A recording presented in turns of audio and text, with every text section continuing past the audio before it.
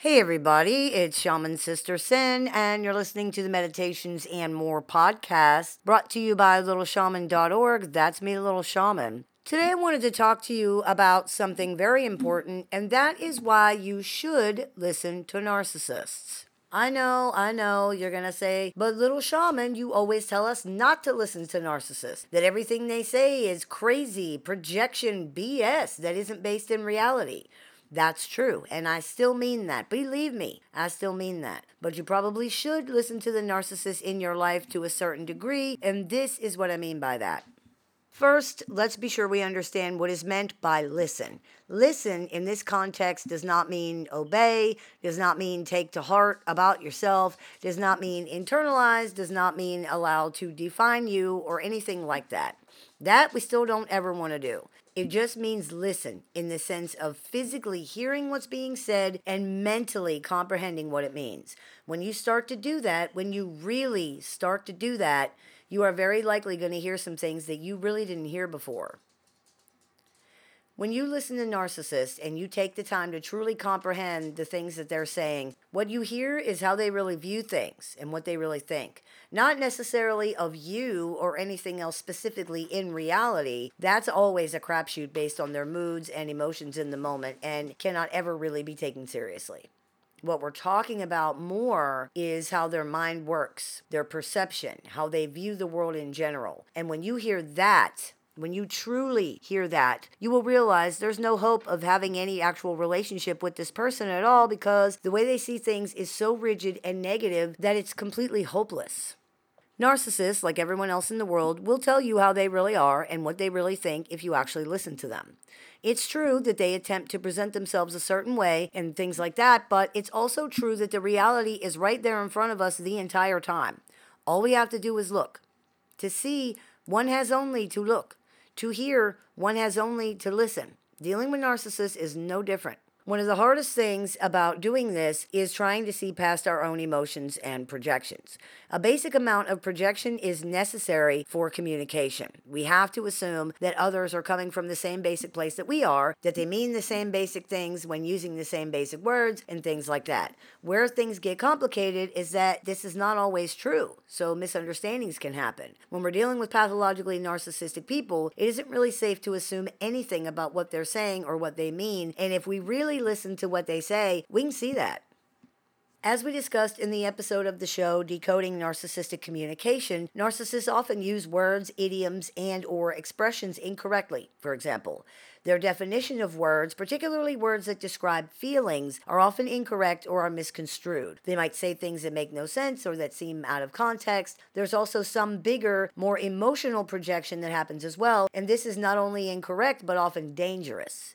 The example we always use on this channel of this kind of projection is serial killer Jeffrey Dahmer.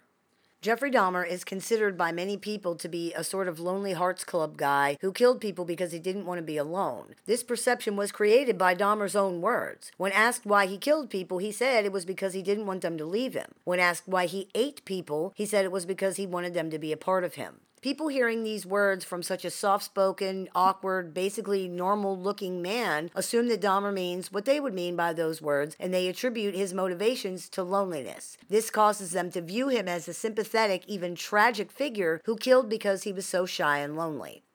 However, the reality of the situation is very far from any of that, and these facts are known. It's not a secret. Dahmer's behavior toward his victims both before and after they were dead demonstrates his extreme lack of empathy, his extreme objectification of other people, his complete lack of interest in normal relationships with living, cognizant human beings demonstrates this as well. When taken in context with the reality of his actions, we can see very clearly that Dahmer's statements regarding his motivations are not statements of loneliness. They are statements of ownership. He didn't care if people had lives or families or dreams or needs or hopes or anything else. He just wanted them to stay there, and so he kept them like they were objects. He even used that phrasing several times. I wanted to keep them. His motive for eating his victims was actually sexual gratification, a thing that he freely admitted. It had nothing to do with anything else. People just project their own meaning onto his words based on their own emotions and experiences, not the reality of the situation. We see then the danger of projecting our own feelings and experiences onto other people, especially when their behavior contradicts our interpretation. As we discussed, these things about Dahmer are known. People still allow their own projections to color their perception of both him and his crimes. This is also something we see in less extreme situations all the time. Projection is the opposite of empathy, because empathy is seeing how other people feel, and projection is seeing how you feel. This can be dangerously misleading. When listening to other people talk, we need to be cognizant of how much we are filling in, how much projection we are engaging in. Too much is dangerous, especially if the facts of the situation conflict or even contradict what we think we're hearing. It's important to give the facts of the situation more weight than our interpretation of what someone says. This isn't always easy, but with practice we can learn to put our personal interpretations aside and just listen to what's being said. When you do that with Dahmer, for example, his words sound very, very different. It's also important to try to put our emotions aside. With narcissists, this is often extremely difficult. They typically communicate using emotional manipulation a lot of the time, so trying to hold your emotions in check and really listen can feel almost impossible. It's not, though, and if you can learn to do it, the reality of what you hear is very disheartening. You hear the depth of their distrust, their anger, their fear, their contempt for other people, their loathing for themselves. You hear their willingness to take advantage of other people, their absolute conviction that the world is a scary, dangerous, predatory place where people do nothing but try to get over on each other all the time. You hear their complete and total disbelief in things like genuine kindness, trust, love, reciprocity, fairness. You hear their hopelessness that anything could ever get better for anybody ever, especially themselves. Perhaps most importantly, in a practical sense, you hear their outright refusal to ever listen to anything anyone ever says to them. The disdain and disgust, the blatant contempt mingled with terror because of their absolute certainty that literally everyone is trying to manipulate, take advantage of, or screw them over somehow. Their outright refusal to be convinced of anything, to have anything proven to them, to be wrong about anything, even if it's harming them somehow to be wrong. No willingness to risk, to trust, to try anything. You hear their refusal to invest, the reality that they don't want to believe anything anybody says to them. You hear their absolute disregard for other people, their inability to even see other people. You hear their legitimate and fervent belief that they really are the only things that matter. You hear no hope for anything, no path forward or way through offered to anybody, no way to make anything better, no ability to change or grow or evolve at all.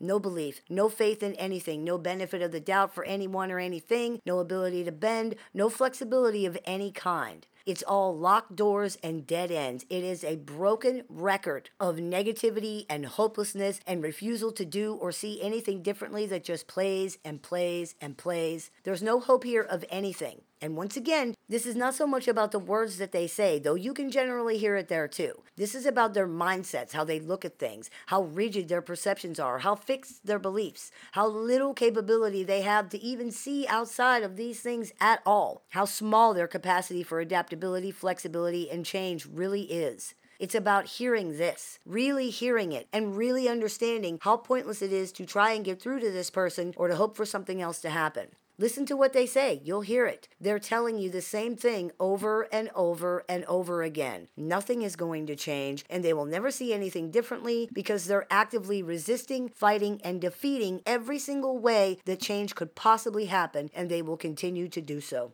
Hear this and believe it because it's the truth, and they really are saying it the entire time if you listen.